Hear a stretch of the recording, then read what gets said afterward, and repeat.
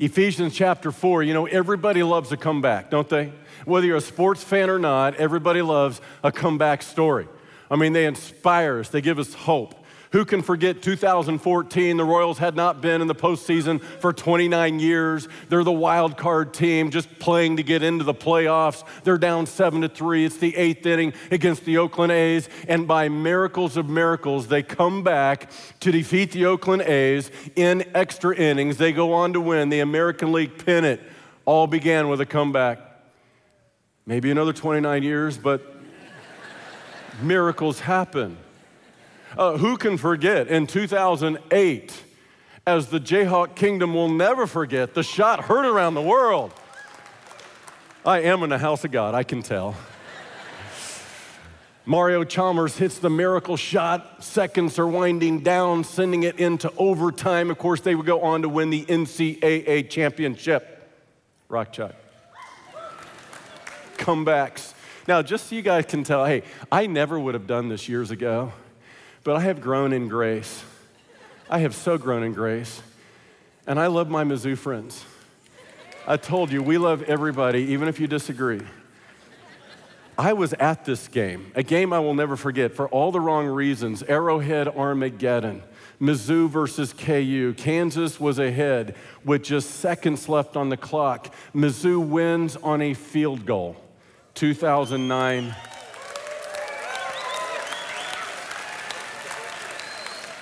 Are you happy now? Give me some love, all right? Who loves a comeback? Everybody loves a comeback. Can I tell you, though, there's a comeback that forever changed the life of the Apostle Paul. Paul's the one who penned this letter to the Ephesians, this letter that we're now studying. And his life was so changed by the greatest comeback ever. And it's a comeback that has the power to change your life. It's the comeback that changed my life. It changed all of human history, and it can change your destiny. I'm talking about the greatest comeback ever, when Jesus came back from the dead. You see, our faith is built on the resurrection, that Jesus died for our sin, but 3 days later, he rose again. He's alive today. You talk about a comeback story, that Jesus came back from the dead. And what Paul's now about to pen is built on the resurrection. You see, the church is about more than Sundays, because it's not merely an event. It's not something you just do going through the motions of religion, because it's about the resurrection, and it's changed everything for everybody. That means every day is game day. You see, being a Christian is about more than Sundays. And so Ephesians 4 is a study of ecclesiology. It's the study of the church. Who are we? What are we? And he goes on, we're going to pick it up from where we stopped last week when he talked about team unity. And we're going to talk today about everybody being a player. Nobody's a spectator. We're going to pick it up in verse 7. If you're ready for this, say team. All right, here we go.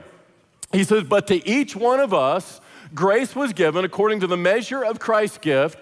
Therefore, he says, when he ascended on high, he led captivity captive and gave gifts to men. Now this he ascended, what does it mean but that he also first descended into the lower parts of the earth? He who descended is also the one who ascended above all the heavens, that he might fill all things. So he says, listen, Jesus, before he ascended, first descended to the lower parts of the earth. For 3 days, he spent in the lower parts of the earth. And then he ascended, and it says he led captivity captive. Now, I could spend a whole sermon just talking about this one thing, that when he ascended and resurrected, he led captivity captive. Who did he set free? Well, doctrinally, it's a picture of the Old Testament saints, not you and me. Doctrinally speaking, the captives Jesus set free at his resurrection were those in the Old Testament believers who died and gone to Abraham's bosom. Abraham's bosom is the term Jesus used in Luke chapter 16. He called it paradise. You remember on the cross when he looked at the dying thief and he said, this day you'll be with me in paradise. Paradise, or Abraham's bosom, was where Old Testament saints, followers of God, would go, because they could not go into heaven. They could not go in the presence of God. The only way you get in the presence of God is by the shed blood of the Son of God. And so God temporarily put them in a place, it wasn't heaven, but a place called paradise. Temporarily. I look at it this way. The Old Testament believers, they got their salvation on credit. We get our salvation on cash, right? So when you buy something on credit, what do? You take possession of it before it's fully paid for. Yeah, there's a payday someday, just so you know, right? So when you run your credit card, you take possession of it, but it still needs to be paid for. So here's the deal. The Old Testament saints before Jesus got their salvation on credit. They took possession, but it hadn't yet been paid for. You and I today, we get our salvation on cash. Jesus made the cash payment 2,000 years ago when he shed his blood. And now we come into the presence of God by the shed blood of the Son of God. 1 Corinthians chapter 5 means absent from the body is to be present with the Lord. The moment you die physically and this tent gives up, you ultimately, for eternity, go into God's presence forever and ever because of the blood of Jesus, the cash payment for our sin. All right, now listen carefully. Doctrinally, these captives were set free, these Old Testament saints. Devotionally, though speaking, how does it apply to you and me? Well, devotionally, the captives refer to you and me because we were born in captivity under sin's penalty, but Jesus shed his blood at Calvary. That's why he said, if the Son shall set you free, you shall be free indeed. You shall know the truth, and the truth shall set you free. He has delivered you from sin's captivity. He has delivered you from Satan's tyranny, so you can now live a life of freedom and liberty and victory. And you see, ultimately, what Paul's teaching us is this: because you've been redeemed by the champion, you can now live like a champion. You don't have to be vanquished. You can live victorious. You don't have to be defeated. You can live dynamically. I want you to understand that you've been empowered supernaturally. And that's what we've been talking about in the book of Ephesians. This isn't just an organization. This is a living organism, the body of Christ. It's not about a building. It's about you and me. We are the building. The Spirit of God lives inside each of us and empowers us supernaturally. And we're learning now how to live supernaturally, empowered by the Spirit of God, so that we can really function as Christ's body on earth to make a difference in time and eternity. Ephesians 4:8 puts it this way. The Apostle Paul writes, therefore, he says, when he ascended on high, he led captivity captive and gave gifts to men. You see, when he resurrected from the dead, he gave away gifts to men and women. What does this mean? It means as a child of God, you have received the Spirit of God, and that means you have received at least one supernatural gift of the Spirit. You have at least one supernatural gift of the Holy Spirit for the purpose of edifying the body of Christ. I'm trying to tell you, you're supernatural. You are not natural. As a child of God, you don't have to live naturally. You can live supernaturally. Now, a lot of people don't know their gift. Like, I got a gift. Like, I'm good for something, really? Seriously, you're good for something. God has given you a gift, not something you were born with. That's a talent. It's something you get at the moment of salvation. When you received the Spirit, you received a gift of the Spirit for the purpose of us together being a championship team, a Spirit-empowered body, the body of Christ. And so the Apostle Paul would put it this way to the Romans in Romans chapter 12, just for example. He says, for as we have many members in one body, but all the members do not have the same function, so we being many are one body in Christ and individually members one of another. Hey, in the same way, a football team has 11 players. They all have a different function. They're all doing something different, but they're all running the same play together. That's a picture of the body of Christ.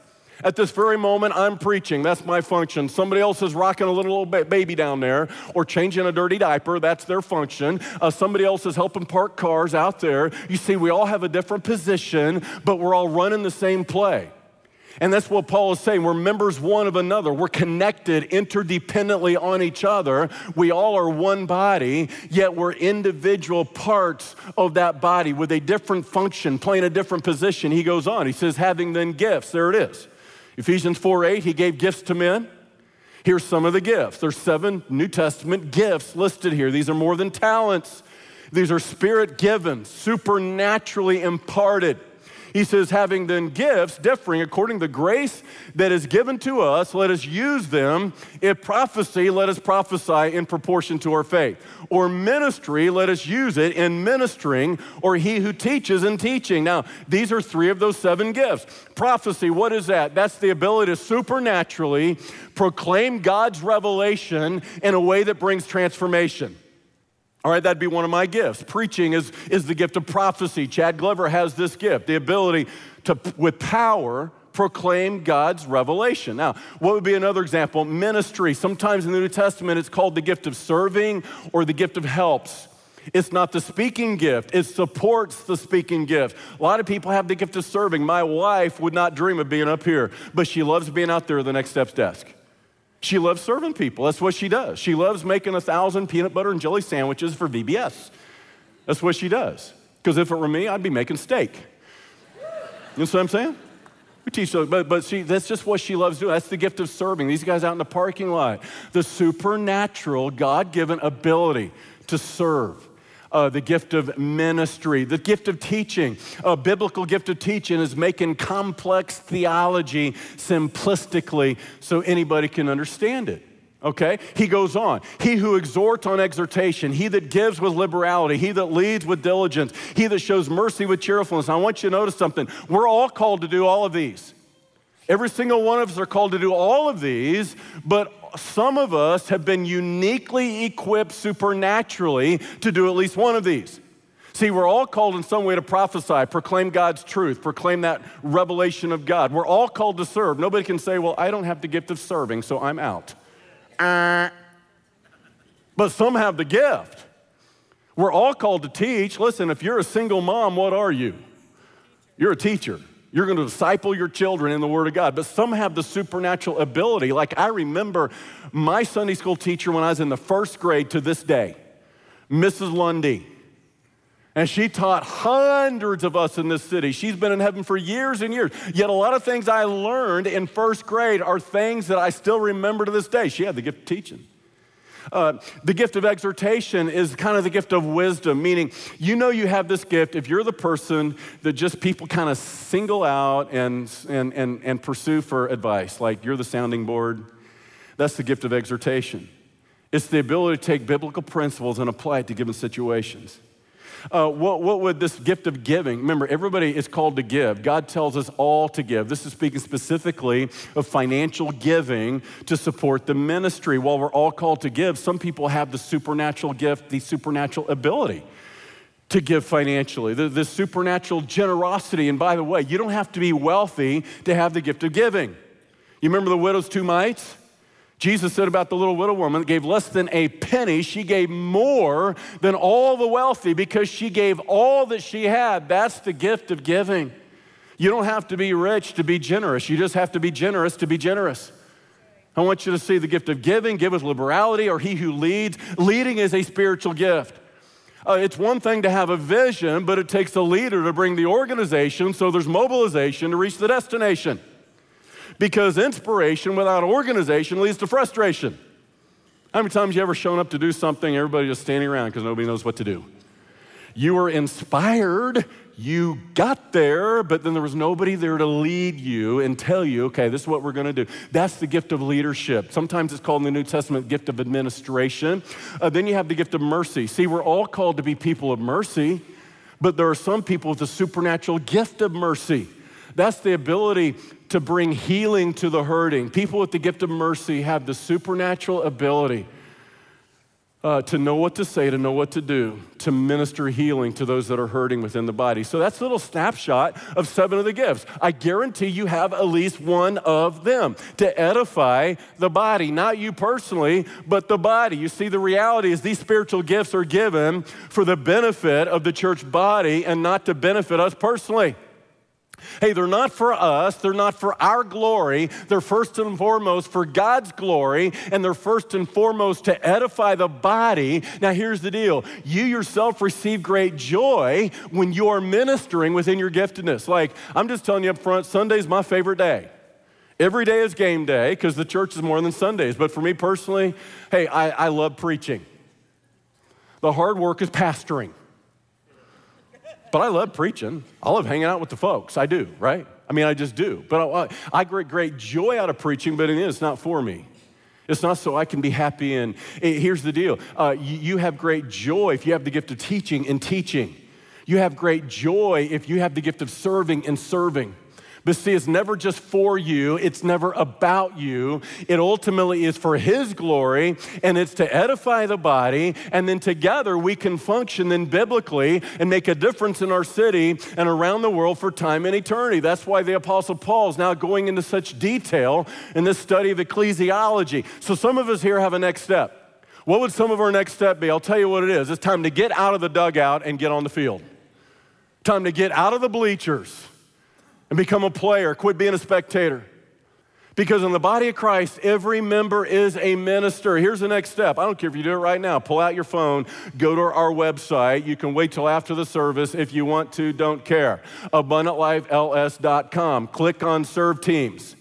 And then register for the next volunteer and the SHAPE assessment. What's the volunteer? Happens once a month. It will give you a behind-the-look scenes at every area of ministry. Start helping you kind of figure out where maybe you might like to serve. The SHAPE assessment will start helping you discern your spiritual gift. Most Christians don't even know their spiritual gift. They're playing completely out of position or they're not playing at all. But when you discern your spiritual gift, the way God has shaped you and made you, all of a sudden you're set free now to minister the way God has made you. And this is when it gets exciting in the body of Christ. You will never be so fulfilled in your Christian experience than when you have the sense of significance, like I really do matter, and God really has empowered me to do something that really matters, that will really, really last forever. Now, here's the deal. The way you discover your spiritual gift, the SHAPE assessment will help, but the number one way you're going to discover your spiritual gift, if you don't know it, is you just get on the field and start playing. Just get on the field, start playing. You're going to figure out your gift just by getting in the game. Like a lot of people don't know this about me, but my favorite sport growing up was not football. A lot of people assume it was. I love football, but my first love was baseball.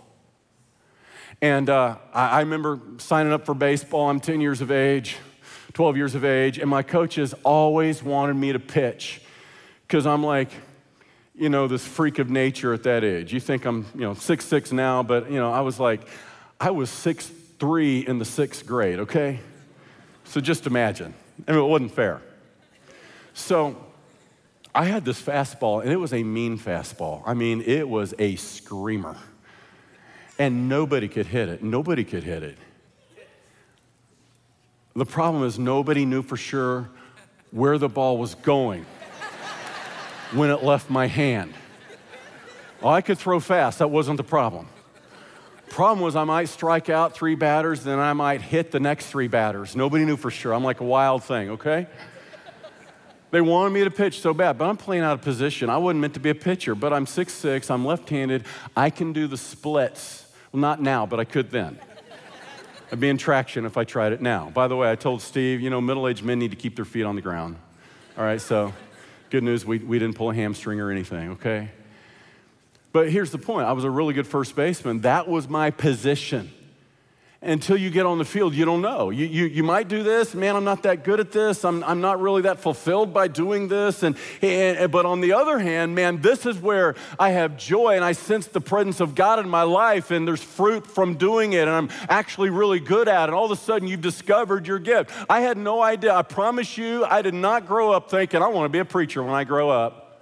It never entered my mind to say, I want to be a pastor when I grow up. I had no idea what was God going to do with my life. And then January 95, I just get in the game. That's all I did. I signed up for a mission trip, San Salvador, El Salvador, January 1995. I preached for the first time on the streets of San Salvador in the city center.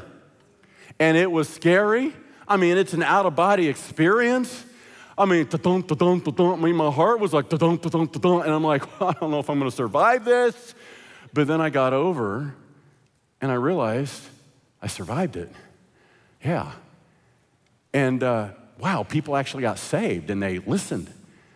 Here's one I want you to see. I had no idea I was going to be a preacher. I had no idea I had that gift. I just got in the game.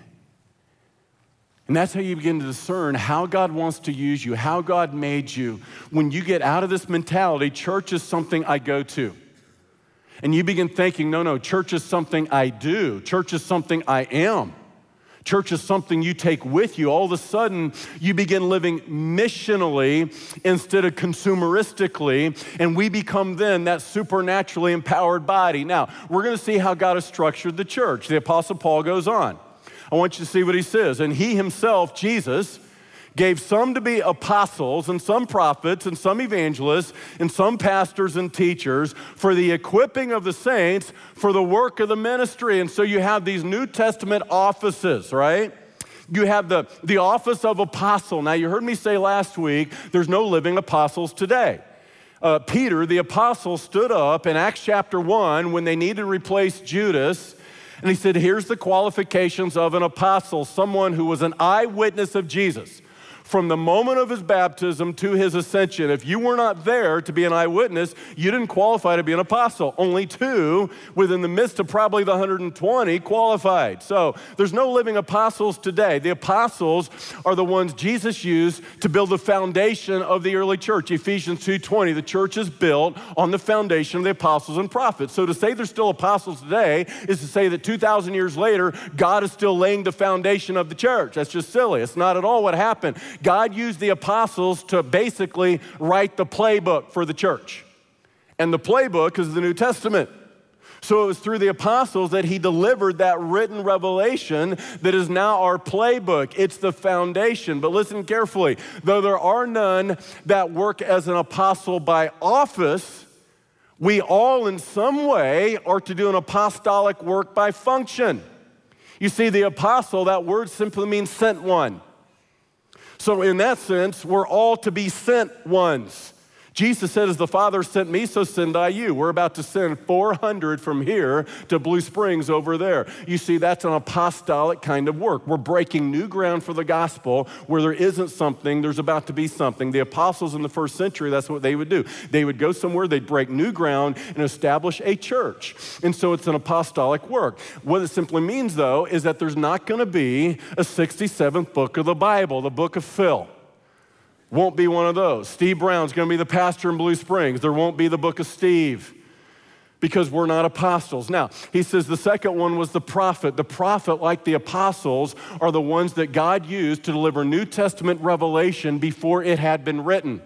We now have the written revelation that came by the apostles and the prophets. Ephesians 2:20, the apostles and prophets laid the foundation. Like the apostles, there's no New Testament prophet today, meaning there's not going to be some new doctrine that I think up because I'm a prophet and I'm going to deliver it out to you. No, God has already delivered all the doctrine for the church, me and you. But in the same way, there's no office of apostle. We're to function, though, as sent ones like an apostle. The prophet is very similar. The prophet would deliver revelation from God, and every single one of them in some way are responsible for the proclamation of that New Testament revelation. And then you have teachers, or I should start with evangelists. What's the evangelist? Today, we might call them outreach pastors. A lot of churches have on their staff an outreach pastor. That's the title. So the evangelists would have been like the outreach pastor, and they are the ones that were taking the gospel and creating this culture of outreach, and the early church was a culture of outreach. It was all about reaching people far from God. That's why our mission is to see lives changed by Jesus. And it's not about addition and just keeping everybody in this auditorium. It's about multiplication. It's a vision of reproduction. That's why we're going to Blue Springs. Then you have the pastor teacher. Now, you can't see this in English, but in the Greek, what you learn is this is actually one office, the pastor teacher. And that, of course, would be my office today and the other pastors we have on staff, the pastor teacher. A pastor represents shepherds to care for the flock, guide the flock, feed the flock, and of course, teachers means we teach the word of God to the people of God. Now, I want you to see this. Watch this. According to what we see here, we don't do the work. We simply equip you to do the work. Our work is to equip you to do the work.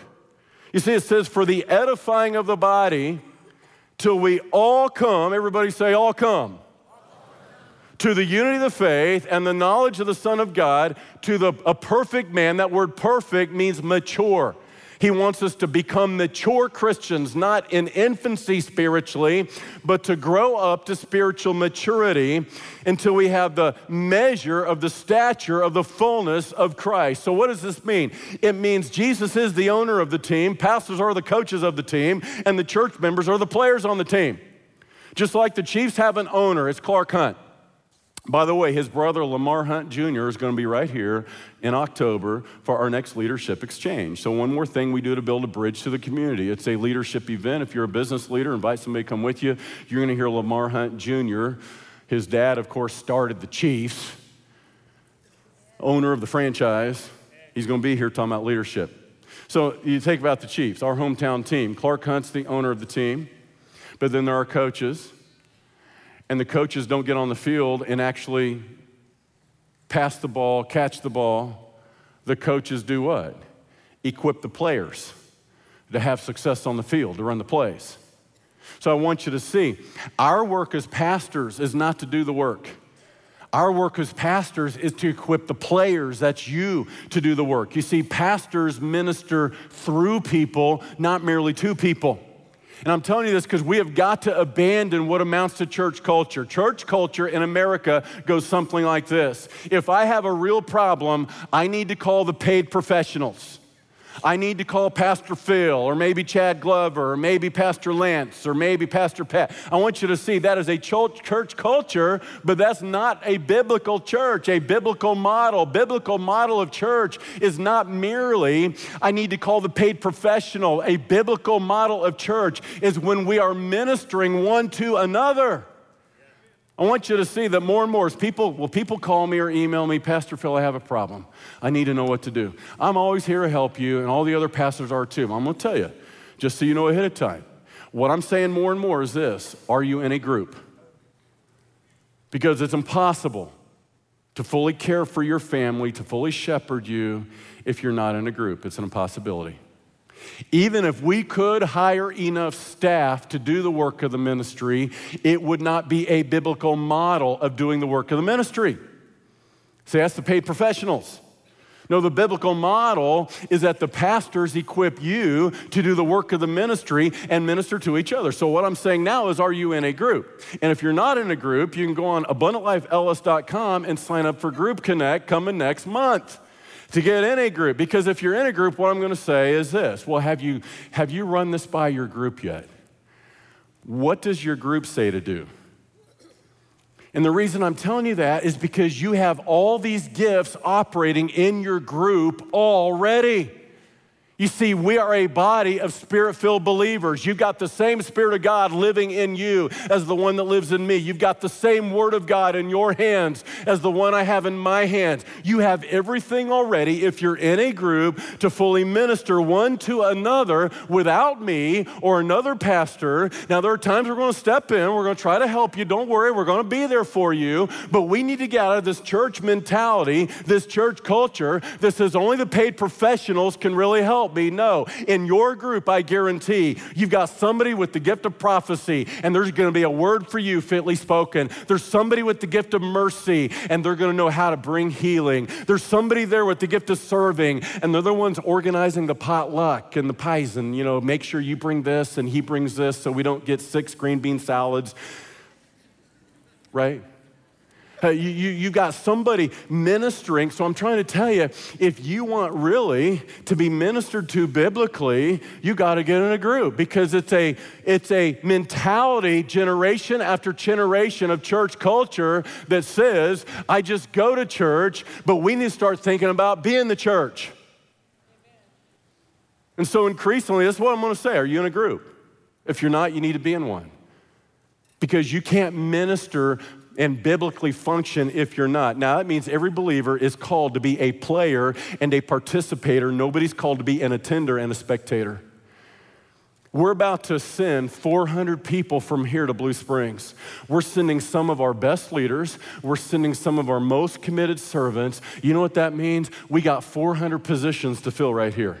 People look around our church, they see all these people, they think, well, they obviously don't need me. Looks like everything's covered already. And I will absolutely promise you, more people does not diminish the need. More people just enlarges the need.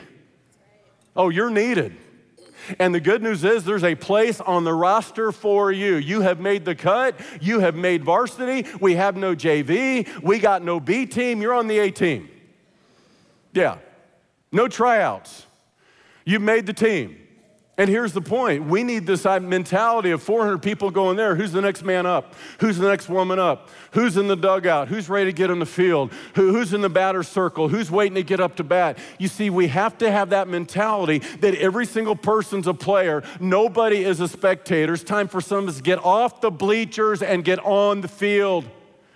You see, that's the body of Christ. Nobody just gets to come and consume. Consumerism might grow the greatest economy ever in history, but consumerism is killing Christianity. What's consumerism? Consumerism is how you decide where to eat after church. If you're like me, you think in terms of where can I go to get the most for the least. That's a consumer mentality. Chris and I are reaching the empty nest season of life. A lot of you think this is the worst thing that ever happened. I just dropped my kids off at college. Yeah, that's sad. A chapter is closing, but a new one is beginning. Let me tell you, it's awesome. We go out to eat now. We can afford to go out to eat now. And when we get the bill, like, we can't even believe it. $13.23, really? That's it? $13 for both of us? This is awesome. Yeah, it's consumers. So when we go out, we love Mexican food. Tell you why we love Mexican food, because you can get a lot for a little. Because you get free chips and salsa. You haven't even paid for that before you even get your meal. You're gonna get full. It's gonna be a lot for a little. Free chips and salsa. So, I've learned I only need to order like a taco and a burrito because I'm gonna be full by the time I get it. A lot for a little. Not only, it's a great value. You can still taste it 3 hours later. Big ROI, return on investment, yes? That's consumerism. But see, people come to church saying the same thing. Where can I get the most for the least? Pastor Phil, feed me. Worship team, play my songs today. Paid professionals, minister to my kids. See, that's the church culture. We've got to abandon it. I want you to see this graphic. I'm going to show it to you over and over again. The consumer church is seen as a dispenser of religious goods and services. People come to church to be fed, to have their needs met through quality programs, and to have the professionals teach their children about God. This is the mentality most of us have. It's what we've been taught. I go to church. It's not right. It's not biblical. This, on the other hand, is different because this is, I am the church. I don't just go to church. It's the missional church, a body of people sent on mission who gather in community for worship, community encouragement, and teaching from the Word in addition to what they are self-feeding themselves through the week. See, this is the age of, well, I'm just a regular attender at Abundant Life. I'm not really a member. I'm just a regular attender. Can I just say this? I'm not trying to be mean at all. I'm not. I want you to grow spiritually. That's all I want. But there's nothing biblical about being a regular attender. If you're a regular attender, what that makes you is an irregular believer. Because when you go to the New Testament, you see no one following Jesus that's a regular attender. Everyone is deeply embedded in a body like this one. The idea of going to the church was not even known for centuries. The idea of the Ephesian church, that, well, we go to church, that didn't even enter their mind because a church was not about an event. It was about a mission. It was more than Sundays, and that's why Christianity radically changed history. It radically changed Roman society. We need to lose and abandon this consumeristic mentality. Gimme, gimme, gimme. Here's the reality. If you are for the church, what God is teaching us, it's time to support the church. This vision we have for reaching our city and around the world, it takes every Abundant Life member. Isn't that clever? I know, corny. It takes a team, it takes everybody. And honestly, a lot of people have a relationship with the church like I have with the Chiefs. I'm for the Chiefs. I'm for them 100%. They're my team. I'm cheering for them. I am rooting them on. I was disappointed last January the 20th when they lost in the AFC Championship. Like, I am for them. But I'll tell you right now, I don't support them.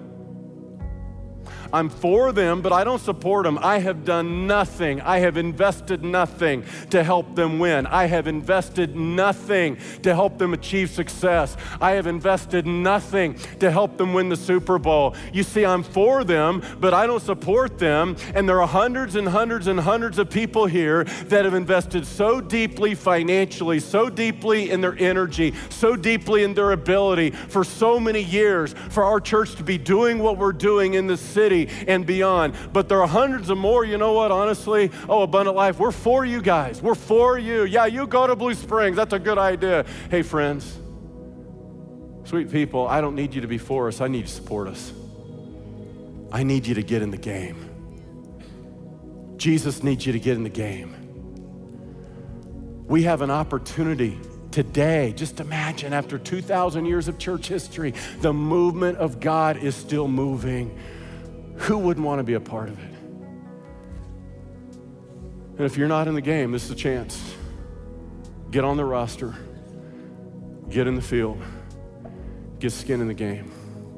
You will never regret it, whatever it takes, whatever the cost. You see, Ephesians 4:13 says, how do we do it? Until we all come to the unity of the faith and the knowledge of the Son of God, to a perfect man, that mature man, becoming a mature body, fully grown up spiritually, so that we reflect the measure of the stature of the fullness of Christ. You know what he's saying? You cannot grow up spiritually and be full of Jesus while you're still full of yourself. Children live for themselves. Adults live for others. See, he wants you to grow up. So let me ask you, are you a spiritual infant? Are you spiritually a grown-up? He wants us all to grow up. That's what he's saying. And you know the difference, because spiritual children are takers, but spiritual mature people are givers. Let me ask you, are you coming to church to get, or do you come to church to give? See, my children are now grown up. You know, one of the things that makes them grown up, not just because they got grown up bodies, but now they're finally living selflessly. I remember the days when they lived selfishly. See, the mark of maturity, you should start giving away what you have so that others can come behind you and give what they have too. Spiritual children are consumers, but the spiritually mature are contributors. Which one are you? One day we're going to stand before Jesus, who gave everything he had, and he's going to ask this question: what did you bring with you? Would you pray with me? Jesus, I pray for every person, God, in this place, that not one today would miss the opportunity to use their life in a way that matters for eternity. Today would be the day, I pray, that some of us begin to get in the game, because the church really is more than Sundays. It's a move of God that changed the world, and it has the power to change ours. Help us to be that spirit-empowered, spirit-filled body of Christ on the earth, to make a difference in our city for time and eternity. I pray it in Jesus' name. Amen. Would you give Jesus the glory with me? Praise him, would you? Guys, I love you a whole bunch. I really do. It's an honor to be your pastor. All these folks right here are here to minister to you. As others are going that way, some of you ought to come this way. They're here to pray with you, minister to your needs, talk to you about what it means to be a Christian. You come as God calls you.